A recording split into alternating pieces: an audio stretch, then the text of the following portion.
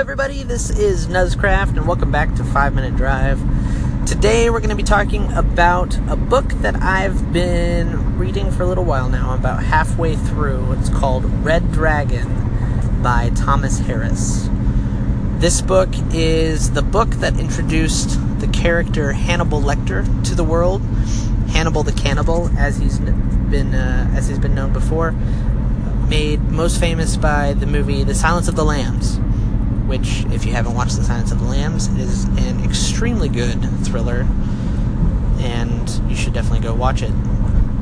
Hannibal the Cannibal is also the subject of a television series from a network that I don't remember. It was like a mainstream network, but the television series was called Hannibal, and it centers around the early days of Hannibal Lecter and his relationship with Will Graham. Speaking of Will Graham is actually the main character of Red Dragon. So, a little bit of spoiler alert for those of you who are watching the television series, but Red Dragon takes place after Hannibal Lecter has been caught. So Hannibal was a cannibal, killed people, ate people, and he was caught by Will Graham. So after Hannibal's been caught, Will Graham essentially goes into retirement and is brought back out by the FBI to catch a new killer called the Tooth Fairy. This book is really interesting because it centers on the psyche, the mind, which is an interesting way to take this sort of like a thriller or a crime novel type of a thing, in that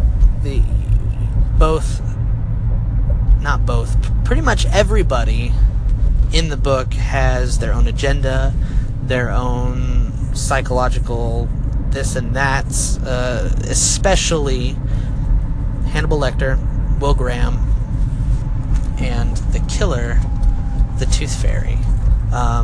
Like I said, I'm only about halfway in, so I don't necessarily know the whole story in its entirety from the book's perspective, but there are some really interesting things from a psychological and psychology perspective that I wanted to touch on here. So, first of all, our main character, Will Graham, has essentially a psychological deficiency in that he is extremely empathetic, so much so that he can essentially project anyone's point of view to himself. This is a quote-unquote gift that he's used in his investigative work, because he can essentially look into the mind of a killer and understand their motivations, understand where they're coming from, and completely empathize with them from their point of view. He can put himself in others' shoes. This has really deep implications for him because it's not necessarily something he can control. He wants to be a good person, he tries to be a good person, but he finds that really difficult sometimes because he can completely understand where a killer is coming from and essentially agree with their motivations. So it's something that keeps him up at night, and something that he really struggles with throughout the book.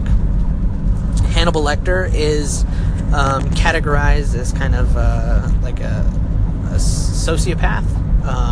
He likes to play games, and it's fun, not really fun, but it's really interesting seeing Hannibal play games with people from inside his cell, essentially.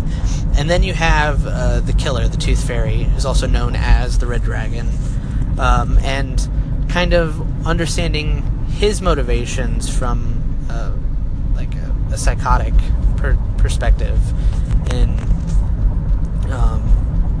you kind of look at his childhood and how that shaped him, and all the different things that have made him a killer, and then you kind of see that get projected into Will Graham as he tries to understand the killer as well. Anyways, that's going to wrap it up for part 1 of Red Dragon. We'll finish this when I finish the book. No telling when that's going to happen, but yeah, I've really enjoyed it. Thank you so much for listening. This was Nuzcraft, and we'll see you again in the next one.